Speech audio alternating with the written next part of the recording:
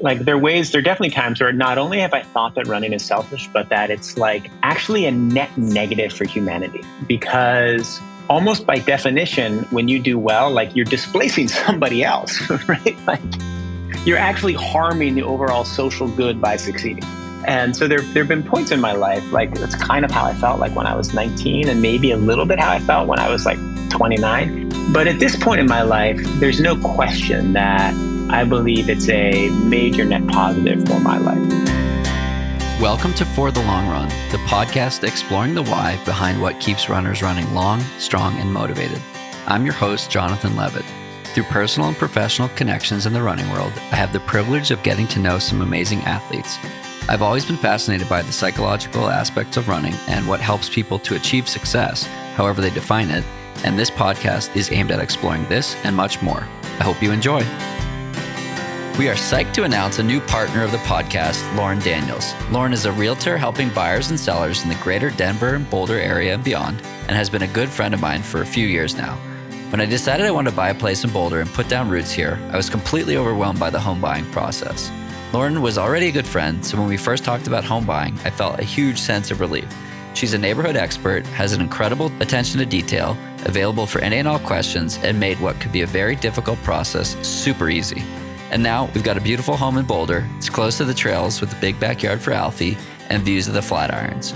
So if you're even considering buying a home in the area or anywhere, I highly recommend working with Lauren.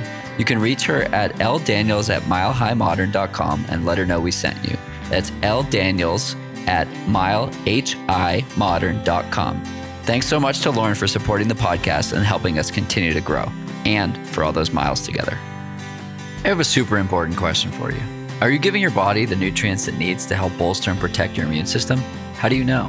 Friends, I'm here to help you eliminate the guesswork with two products that have had a huge impact on keeping me healthy and strong during my training and races that I strongly encourage you to try. Previnex Probiotic and Previnex Immune Health Plus are powerhouse products that can help you perform at your best and keep you healthy, especially as we move into a season where bugs that can take you down are everywhere. Use code FTLR for 15% off your purchase at Previnex.com. That's Previnex.com. This podcast is sponsored by BetterHelp. Here at For the Long Run podcast, you know we love to talk about the bigger stuff and the deeper stuff and get down to the nitty-gritty of what makes life interesting and beautiful. And while a lot of what we talk about on this show is about our physical capabilities, a big part of what we believe in here at the podcast is doing the internal work. The more we can do the internal work, go to therapy and get the support we need, the better we can show up for our communities, our families, and as athletes. And that's why we're proudly sponsored by BetterHelp, because like them, we believe that therapy is for everyone. With BetterHelp, you can tap into a network of over 25,000 licensed and experienced therapists who can help you with a wide range of issues. If you're ready to do the internal work, go to betterhelp.com/FTLR. That's betterhelp.com/FTLR to get 10% off your first month of therapy.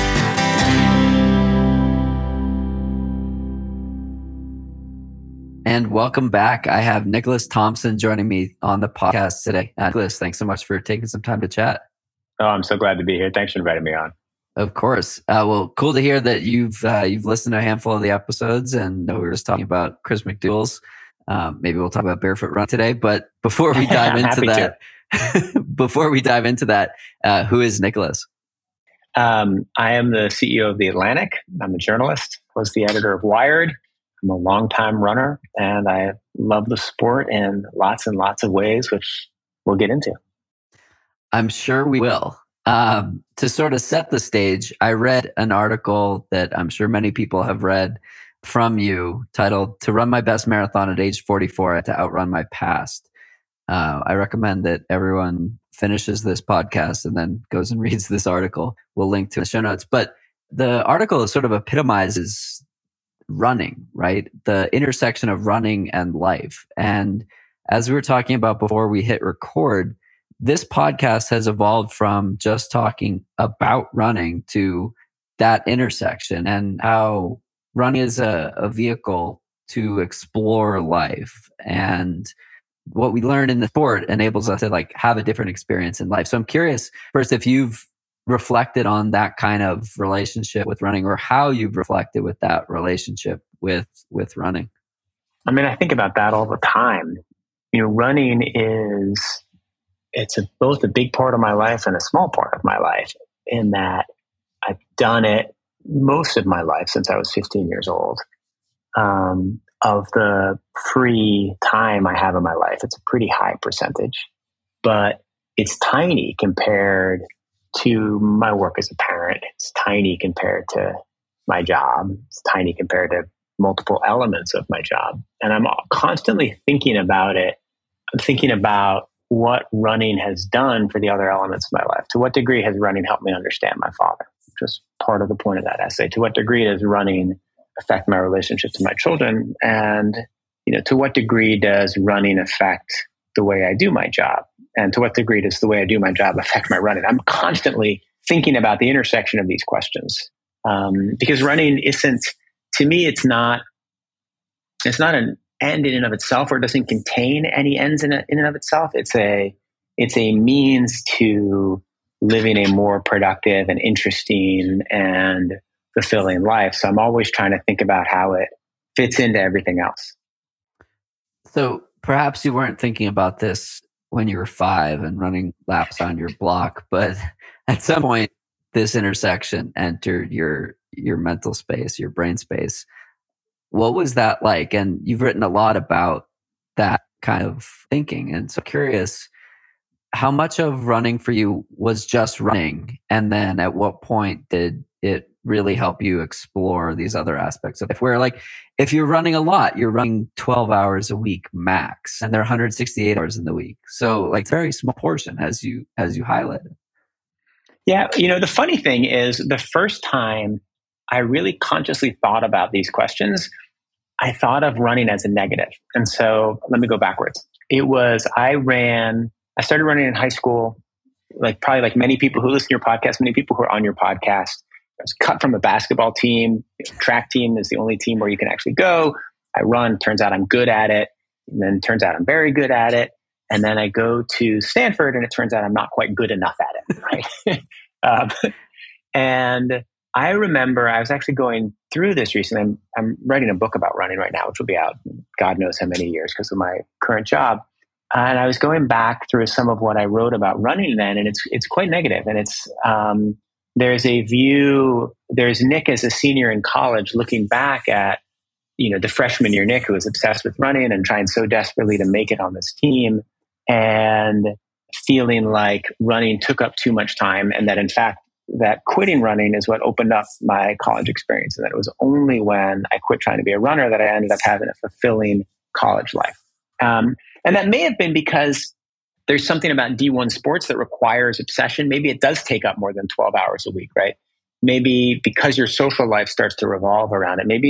Maybe running is a more important thing, that it's harder to build a fulfilling life around when you're a college student than it is when you're an adult. Or maybe I was just wrong and that actually I could have had an extremely fulfilling college life, even if I had stayed on the Stanford team. And in fact, maybe all of that kvetching when I was a senior was actually just displacement because I hadn't been good enough, And the problem wasn't that, running took up too much of my life and distracted me from my studies and my social relationship. It was actually that I wasn't really good. And so I had to leave the team. Any case, so that was kind of stage one. Then I finished college, and running's not a really important part of my life again until I'm about 30. I run a few marathons in my 20s, but I'm not particularly focused. It's not an identity. Nobody who knew me back then thought of me as a runner. And it's about when I'm about 28, 29 that I get much more into it. And then that's also when my career becomes more intense and more complicated. And so that's when I start to really try to figure out whether it's possible to balance ambitious running goals with ambitious professional goals. A lot of people I've talked to have gone through a similar introspection where they feel that running is selfish, or they feel that devoting this much time to a solo quote unquote activity is selfish. I've had a lot of conversations with the people who make the counterpoint that it actually enables the best version of yourself. And a lot of, as you wrote about, as we've talked about, a lot of the best thing occurs on the run. A lot of this unpacking of history occurs in the run. as you got into your 30s, did that evolution happen where it sort of flipped the switch between this is a really selfish endeavor, I'm chasing a sub-3 marathon, who cares, to this is something that's leading to a better version of myself, maybe? Yeah, definitely. I mean, like there are definitely times where not only have I thought that running is selfish, but that it's like actually a net negative for humanity because almost by definition, when you do well, like you're displacing somebody else, right? Yeah, right. It's like you're actually harming the overall social good by succeeding. And so there have been points in my life, like it's kind of how I felt like when I was 19 and maybe a little bit how I felt when I was like 29. But at this point in my life, there's no question that I believe it's a major net positive for my life, in that it's the closest thing I have to meditation, right? I have this very intense job where I'm working, get up very early, I go to bed reasonably late, I'm working all the time. And there's a moment, like this is a moment where you break, where you think. I also think that the things you learn while you run about discipline, about the way performance works, the way improvement works, are highly applicable. Some ways applicable, some ways directly, some ways not, some ways indirectly to how you do well in your job, right? There are lessons in the way you manage the body, the way you manage your thinking process, the way you manage your time that come from running that I think help you be both more successful and better balanced. So I think there are definitely ways to have unhealthy relationships with running where it displaces and makes you have a less fulfilling work life. But I feel like I found a pretty good balance. And so at this point in my life, and maybe it's just self-justification, because the other thing is I enjoy it, right? And so I've worked up all this sort of elaborate philosophical justifications for why I spend my time doing this. And there are also moments, I mean, I guess right now, if I'm in a negative mood, I'm like, I got an exhausting job. Why do I have an exhausting hobby? Like, shouldn't I have a hobby that doesn't sit on the couch and watch football physically? Right. Like in some ways that would be better. And, but we all have really complicated psychological reasons that go deep and we maybe don't completely understand why we do what we do. But for Nick Thompson, into the world I was brought up in with the parents I had and the life I chose, running, I think is, let's just say I'm extremely glad that I got cut from the basketball team and found this thing. Yeah, it's fascinating. I mean, I played baseball and hockey growing up, and I was average at baseball and pretty bad hockey, and somehow stumbled into running in my early 20s. And it's the kind of thing where, like, if you don't have the ability to do skill sports, if you have the skill to be consistent and tenacious and relentless, you can get better. It's just how it works. And to me, that's the applicable piece into life, where like Rome wasn't built in a day. Like, insert metaphor here where like you can't eat the elephant all at once, or all these metaphors around like you can't do it all overnight. Running is the epitome of that, right? Like if you want to run a marathon, you can't go out and run the marathon the next day. You can do that with a half marathon, as I talked about with Chris McDougall, but then I got a stress fracture. So it's like, you can't, it forces you to take a process that enables you to be successful in other aspects of life. And like, I kind of feel like this, I'm a broken record on this topic at this point, but it's a reinforcement that I think a lot of people need to hear, because it's so simple, but it just works, right? Like the only secret is there is no secret. Well, there is no secret, except there are two secrets, right? One is that, as you said, you have to be consistent.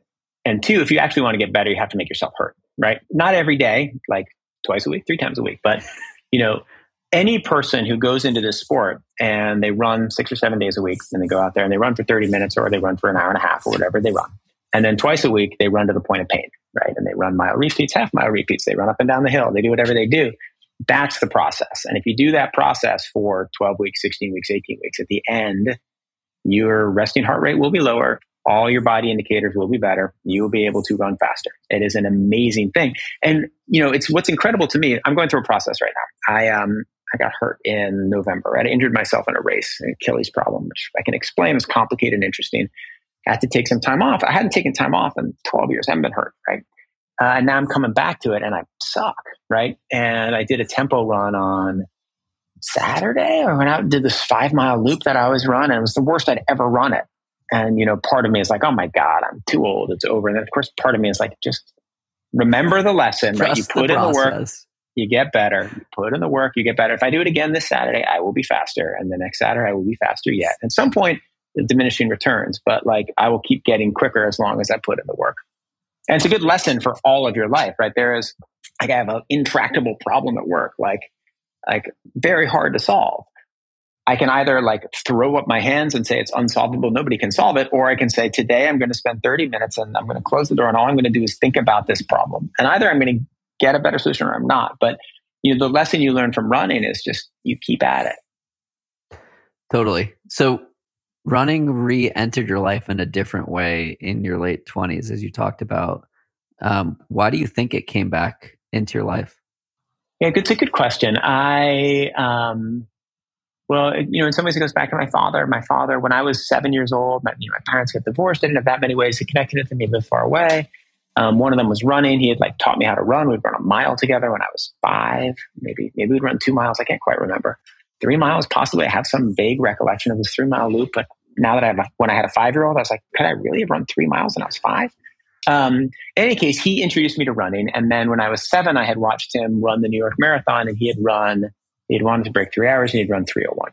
And so then in my 20s, I was like, oh, I should run a 3-hour marathon. It's like my dad, right? It seemed like that was like kind of the metric of a successful marathon, and marathons were things you did. And so I started running, and I ran 5 or 6 marathons, 4 or 5 marathons, something like that. Never broke 3 hours. I think I got 3:07. Wasn't that focused. And then I like trained a little bit harder. Maybe it was like a moment of professional stagnation and needed something else to do. And so I ran a 2:57, and then I like met a running club, and then I ran a 2:43. And it was like so exciting to go, like to suddenly get a lot quicker. Then I was like, wow, what should I do next? And so that began, if you break my running life into stages, that began a new stage. And what sort of doors did that open for you, or where did it lead that was unexpected? Well, I mean, running the 2:43 and that led to extremely complicated next chapter. So I go through that process. Running becomes like a big part of my life. I'm really excited. I run that 2:43. I'm like, God, I'm going to get faster. And then I have a physical checkup right afterwards. Delayed the checkup, right? Like as any good runner does, you delay going to see the doctor because you have all these pains and the doctor is going to tell you to stop running. So wait till you finish the marathon and then go see the doctor. And so I go see the doctor, and he like finds a lump in my throat. It's right after the race. And, I go through the whole process. It turns out it's cancer. It's extremely complicated. I go through this terrible treatment and existential worries about life and whether I'm going to survive. And I was 30 at the time. And then eventually I get healthy. It takes a long time. But maybe it's a year and a half, and I start really training again. And then I come back and, I run one marathon, and then 2 years I'd run the New York Marathon when I was 30 and 2:43. And then I come back after all the treatments and I run the New York Marathon and 2:43 again. I'm 8 seconds faster. And it's like one of the most beautiful moments of my life. Like it means that I'm alive again. And so then I begin this really interesting, and only in retrospect do I figure it out. But for the next 10 years, I run probably 15 marathons, and they're all like almost exactly the same time, right? Like if there's like maybe one or two where it's a little bit up. I run 2:39, but really I think I run the New York Marathon in 2:43 or 2:42 or 2:45 or 2:46 like 8 times, right? Like really narrow window. And the question I had was, well, why? Like why did I do that? And while I was doing it, I was like, well, this is just kind of my level, right? And then only later would I realize, well, maybe it wasn't that. Maybe it was just like at some deep psychological level, I was just trying to become the person or get back to being the person I was before I got sick.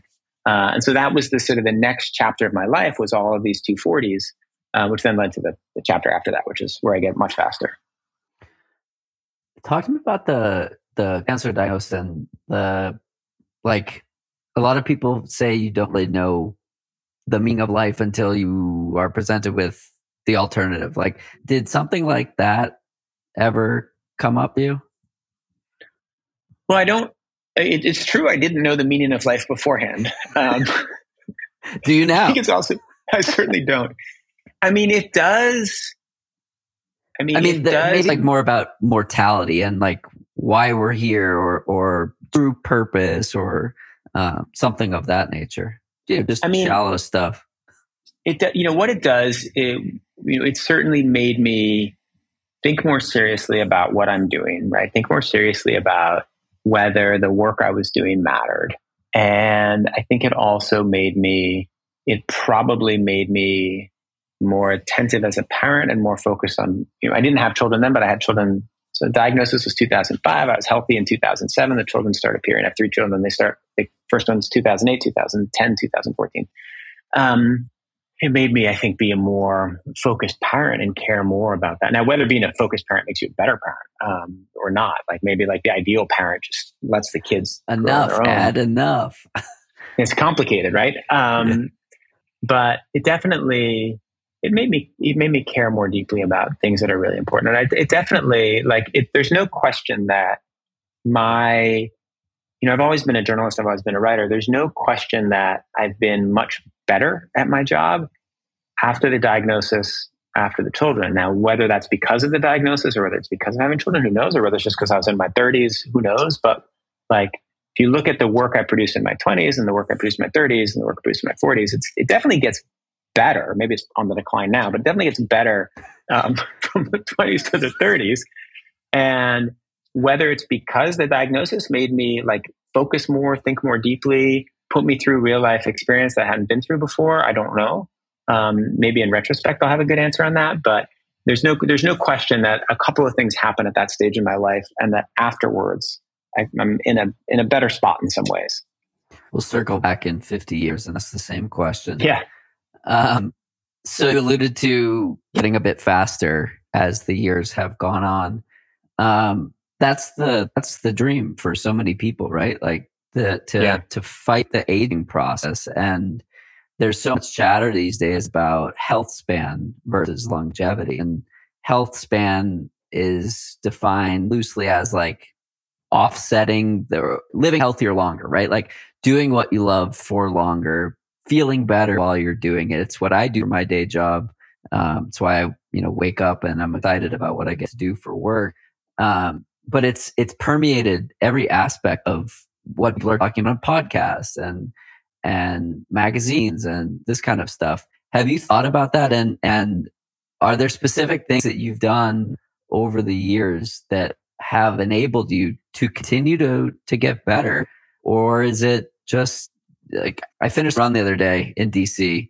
This I don't know, he must have been 65, 70 years old. He sees me crossing the street. I'm super sweaty. He's like, "Hey man, how was your run today? Nice work. How far did you go?" I was like, "Oh, I did 12." He's like, "Oh man, it's been a while since I run 12 miles. My only advice to you, don't stop moving." And I guess he used to run with his name is Greg. He used to run with DC Striders, Capital Striders. And his advice was just don't stop moving. So for you, what would you tell someone who's, in their 30s and looking to keep it going as you have? Yeah. So, it's two things, right? So the keep it going thing was very much like that. It was both don't stop moving, but also never break, right? So when I look at why I was able to be so consistent throughout all my 30s, right? Basically running 240 something marathon every fall, every spring. It was mostly I kept going, but I also never went to the point where I cracked. I never pushed to the point where I got injured. I never pushed to the point where I decided the sport overtook my life. I was running 50, 60 miles a week, and I had a pretty simple system for a lot of those years where I would run 30, 40 miles a week. I would commute to and from the office. And then starting in June or July, I would start to build up, and I'd get up to about 60 miles a week, and then I'd run the New York Marathon. I'd run it in 2:43. And then I'd take some time. And then I was starting to get a little bit slower. So this is my early 40s, and I'd run a 2:45, a 2:46. And I was like, God, I had this weird goal. I was 43, and I was like, I'm going to run less, 2 hours, better than 2 hours plus my age in minutes. So better than 2:43, right? And because I had run 2:39, but when I was 36, I'd never done that. I'd never done better than 2 hours plus my age in minutes. And it was that year when I set that goal. I also got this outreach from these terrific coaches at Nike who approached me, and they're doing some experiment with non-elite runners, giving them real training. And so I met with these brilliant coaches. Steve Finley, the main one, runs the Brooklyn Track Club. Brett Kirby, who's one of their elite sports physiologists, Joe Holder. These guys are geniuses. And I start to talk to the three of them about my training plan. I show them my old logs, and they're like, why are you running 2:43? You can go so much faster. And so Finley gives me a new structured training program, which is more mileage, more speed. Joe puts me on a new diet. Brett starts to talk to me about the sport. They also start figuring out kind of subtle psychological ways to get me to expand my limits. And then I go through this process with them. And so that fall, I run 2:38 in New York. I run 2:38 in Chicago. And 4 weeks later, I come back and run 2:38 in New York. And then I go through it again. Steve gives me a new training plan. I run 2:34 in Boston. Steve gives me a new training plan. I run 2:29 in Chicago. And then I get in the best shape of my life, but COVID comes. And then Steve gives me a new training plan, and I set the American record in the 50K for my age. And now, that was, I guess, a year and a half ago. Now I'm going backwards. But it was this magical process of they just sort of kept increasing my training volume to a point where I didn't get hurt. I had increased the intensity, and they convinced me, it's hard when you've run 15 2:43s to, it's 6:10, 6:15 pace, to not fall apart psychologically running 5:50 pace. And they figured out how to subtly move my frame of reference to get there. So the next stage in my life, which is going much faster, is so much. I wouldn't have had a shot at it without those guys. Of course, it then raises these questions like, why the hell didn't I go faster when I was younger? Like, what was I doing, right? Like, how did this guy who ran 2:29 at, I guess it was 44, like, why was I running like 3:18 when I was 25 in my physical prime? So it raises some questions in reverse too. But back to the runner, the guy, Greg, I think his advice is great. Just keep going. Yeah, agreed. If you've been enjoying this podcast and can spare 90 seconds of your time today, can you do me a favor? Can you pop over to Apple Podcasts and leave a review? It helps other people find and enjoy the podcast too. Thanks so much. Is it a good market to buy a home in? What about to sell a home? What even goes on in the housing market? How do you even keep track? Well, good news for you. You don't have to know all the answers if you're interested in buying or selling your home, because you can just work with the best realtor around, Lauren Daniels. Whether you're thinking of buying or selling your home, Lauren is your go-to. She treats every client with care and helps make what could be a very scary process, dare I say, fun. Lauren helps you get organized and stay on top of important deadlines and guides you towards the right home for you instead of pushing you towards something that doesn't feel right. Even if you're not ready yet or you're not in the Denver or Boulder area, we highly recommend following Lauren on Instagram because she's always sharing great information about the housing market. Give her a follow at lauren.in.colorado on Instagram. And if you're already ready to start the conversation, give her a shout at ldaniels@milehighmodern.com and let her know we sent you. That's ldaniels@milehighmodern.com. I got to talk about this last season of training for a second. So while training for a CIM, I've hit the highest weekly mileage I've ever hit and highest monthly mileage I've ever hit. What's really cool about that is I feel awesome. I feel like I can just keep running and running and running, and I also have the energy for everything else in life. I haven't gotten sick, even despite those around me getting sick, not even the sniffles for me. And I obviously can't pin this on a single thing, but I've been really diligent about taking Previnex's Immune Health Plus and probiotic incredibly diligently. I've been taking that every single day since March, and it's helping. So I encourage you to check it out and use code FTLR at checkout for 15% off at Previnex.com.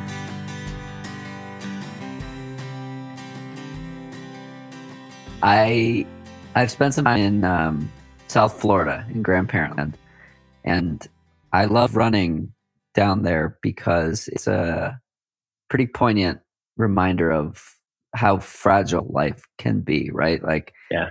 One day we're out running marathons, and fast forward a few years and we're unable to walk on our own, or you're, shuffling down the road at 1 mile an hour and that's your max pace. And I find the dichotomy between like running a 10K in the hot Florida sun with humidity next to an image of a guy in a wheelchair to be like the perfect epitome of this conversation, right? Like you certainly can't prevent that, but you can certainly appreciate what you can do and do it while you can, right? And the don't stop moving pushes off that potential impact as long as possible.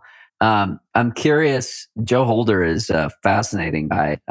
We did a podcast together a couple years ago, and I still reference a lot of the conversations we had on there. We've worked with him with some of the stuff we've done with Shalane. He is fascinating and knows quite a lot about physiology.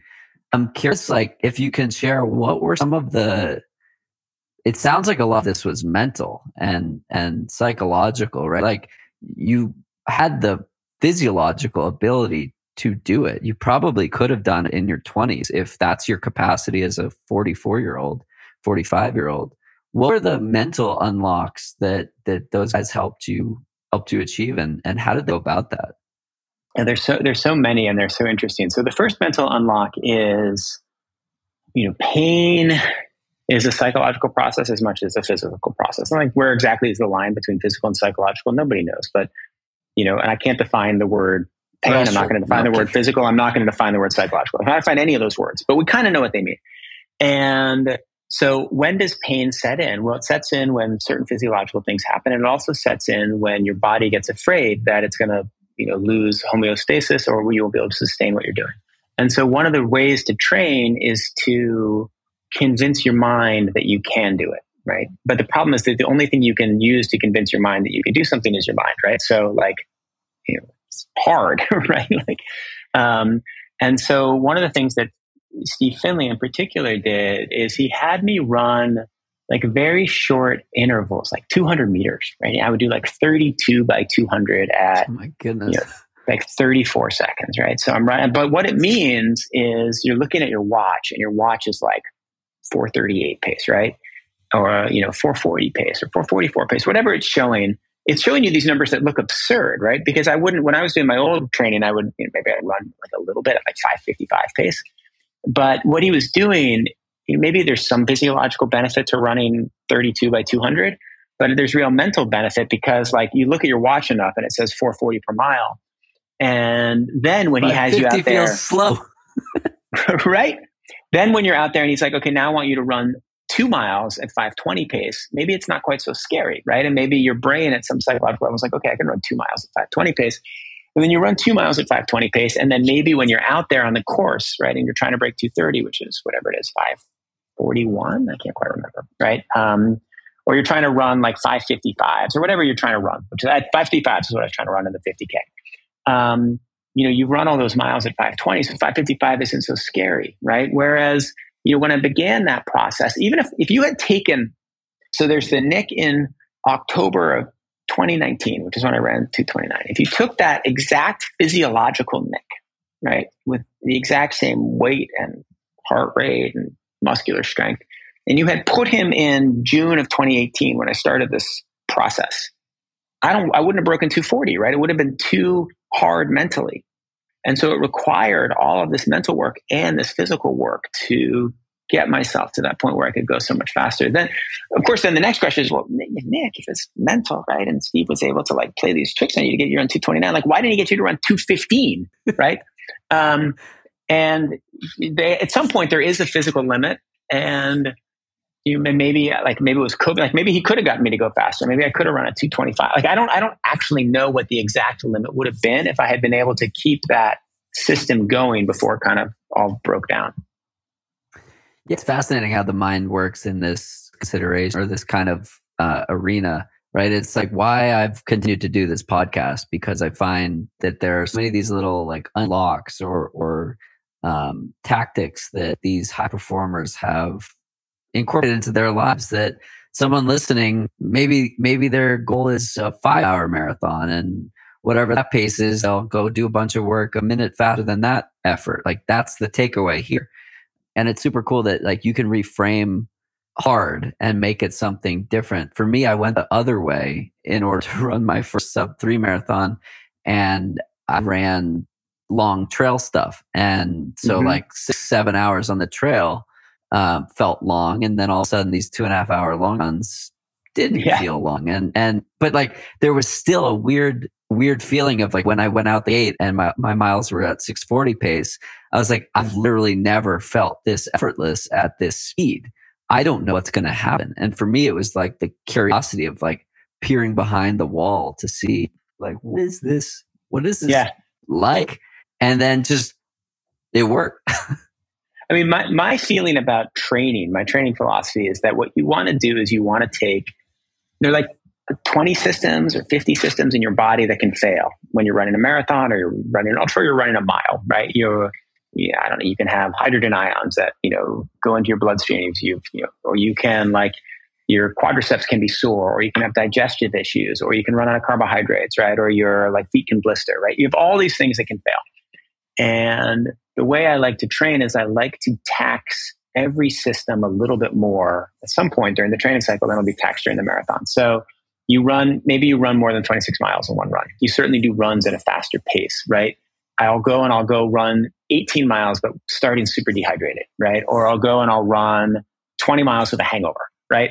Like you go and you do, or I'll go like, I'll run down a mountain, right? To like really strain my quads, right? So I'm always trying to like figure out, because you can't stress every system to the max or else that would be a marathon, right? And then it takes a long time to recover. So like in different runs, I try to stress each system a little bit more than it will be stressed in the marathon.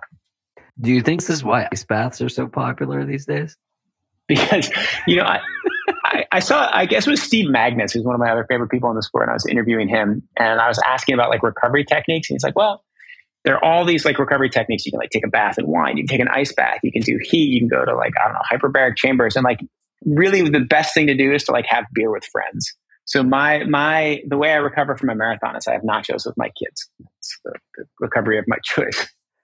There was an article in Outside a few years ago that talked about like one of the best recovery tactics is exactly what you said, like go for a run and finish at a bar and socialize with friends. And maybe like in today's day and age, people are having non-alcoholic beer and still doing it at a bar, whatnot. But there's so much value in the socializing aspect and the lack of or reduction in cortisol that happens from like being with your peers and being in that space where you're enjoying yourself and not. I just found the dialogue on ice bath to be fascinating. I have one and I barely use it because it's awful. I'd rather sit in sauna and like actively sweat or passively sweat, and that's widely researched and is validated by science. Yeah. So you have a really, really busy routine or lifestyle. You have a family, you have your CEO, and you run as well.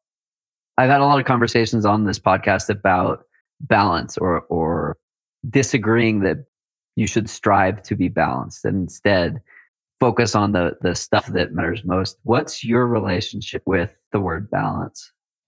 Well,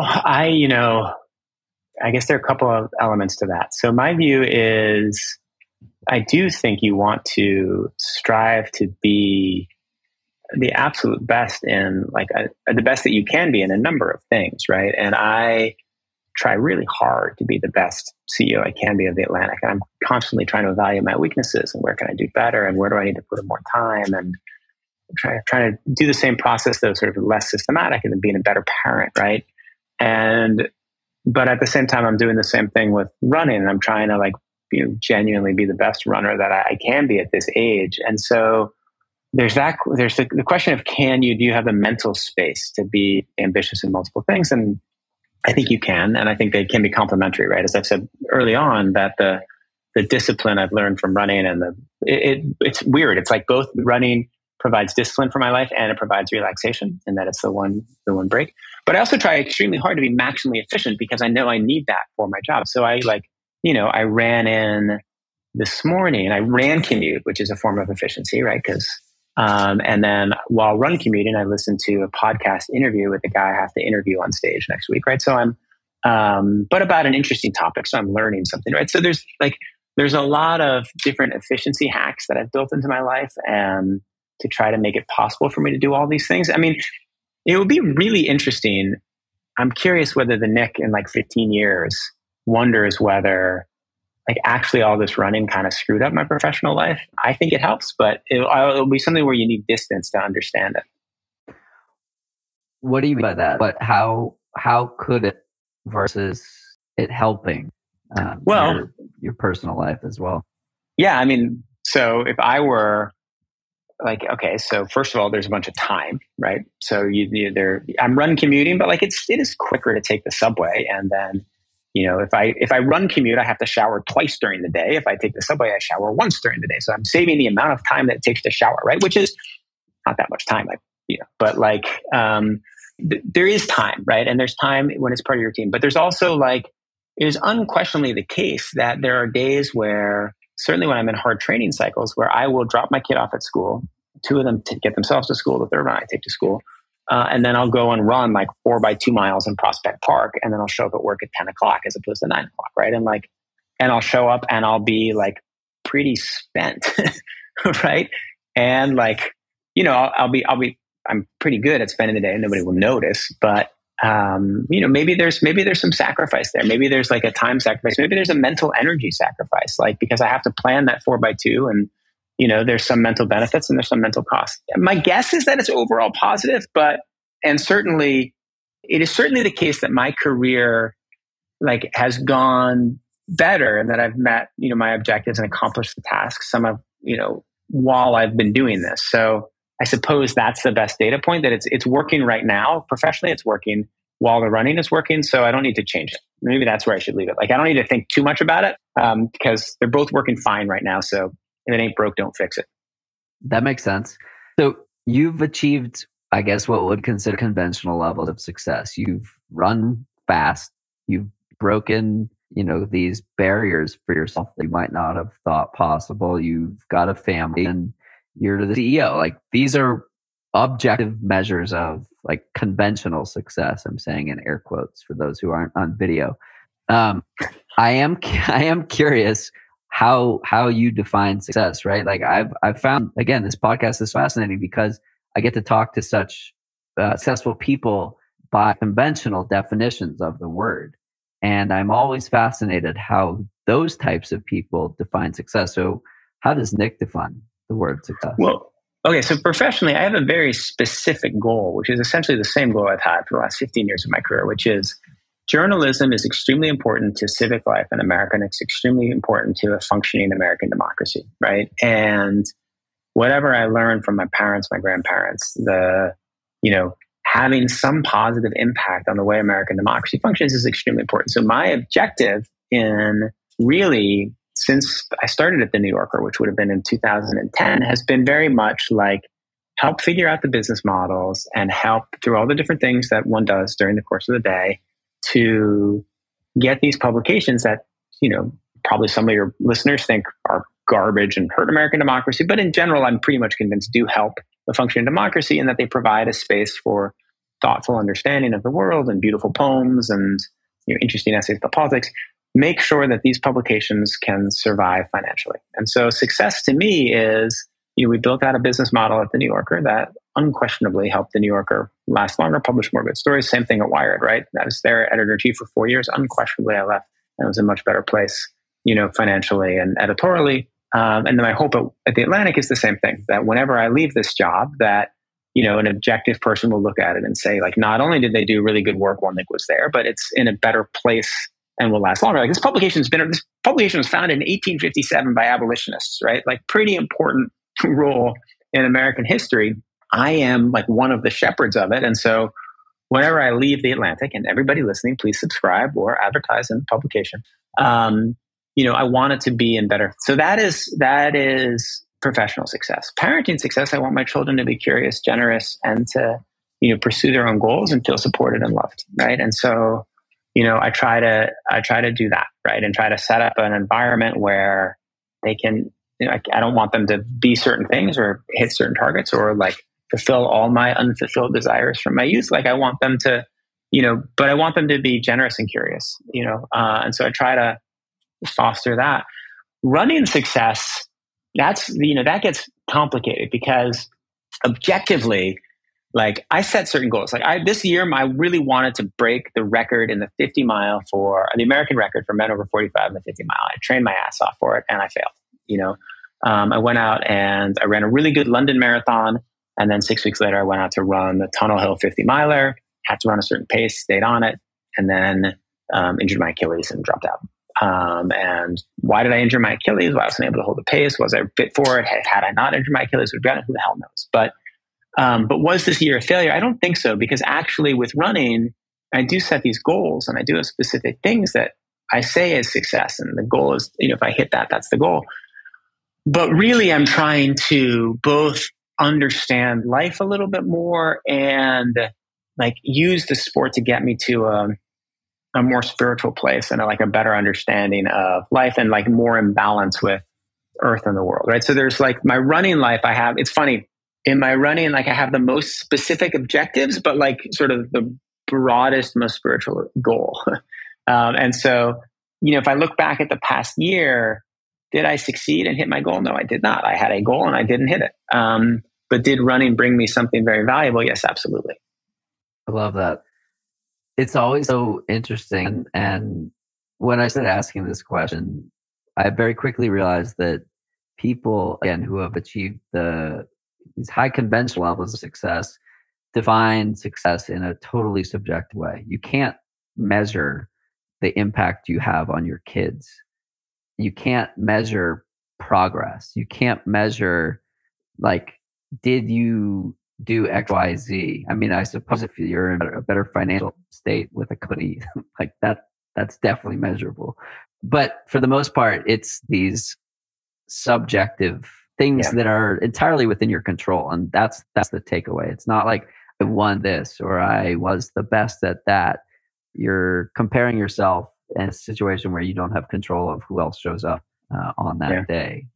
So I think that's fascinating. What would you tell a younger version of yourself? Maybe the 19-year-old Nick that just getting serious with running. Tell him about running or tell him about life? Yes. So if I were talking to my 19-year-old self, it's funny because the version of Nick from, let's say the college version of Nick, 18 to 21 or 22, was like super intense in a way I admire, right? And I lived like everything in life was like brighter colors, right? And, I tried so hard and developed these incredible friendships and learned so much. And I had an amazing time in college. And the thing that's most surprising me when I look back on it is I had no plan whatsoever for what happens next. Like I had no sense.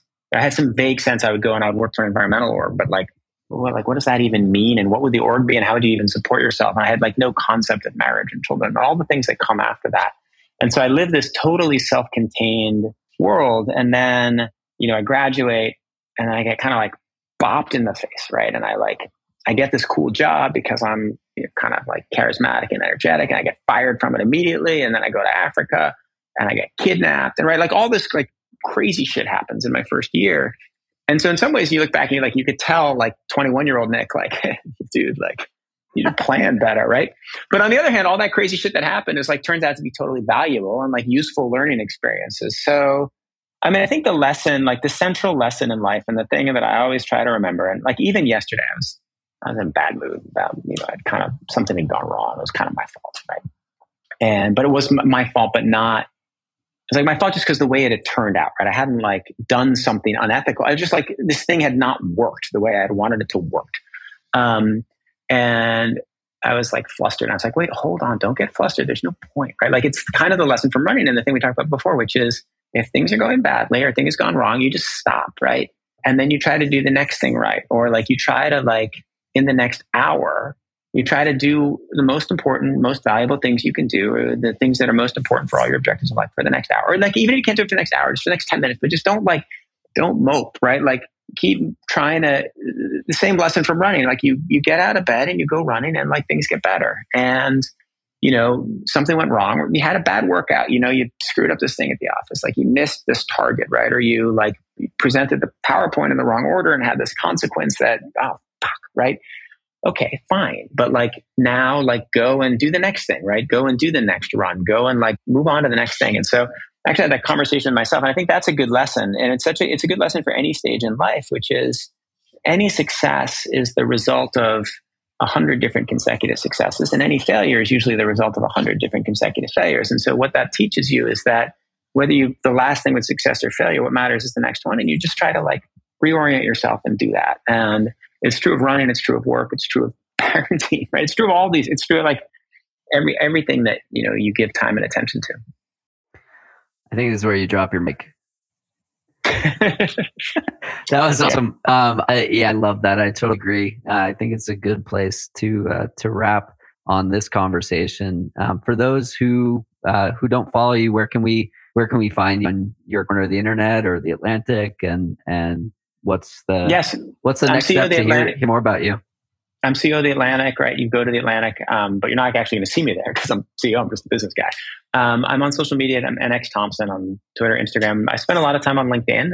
I post daily videos about what I think is most important in tech. I'm there on Facebook and LinkedIn, and then I'm on Strava. So that's where I'll be. That's where I'll be running. Not that much right now because I'm still getting over this Achilles injury. Amazing, Nick. Thanks so much for taking some time to chat, and we'll see you out there. Thanks so much, Jonathan. It was a real pleasure. That's it for today's episode. Like many long runs, it's sad when it has to end. I hope you join in next time on For the Long Run, and in the meantime, happy trails. If you enjoyed this episode, it would mean a lot to me if you shared it so that others can find it and enjoy it too. This podcast and the accompanying music has been produced by Brian Walters of Single Track Sound. For the Long Run's logo was created by Vanessa Wolf of Sterling Wolf. Show notes have been written by Ruby Wiles and is managed by Emily Holland. It takes a village.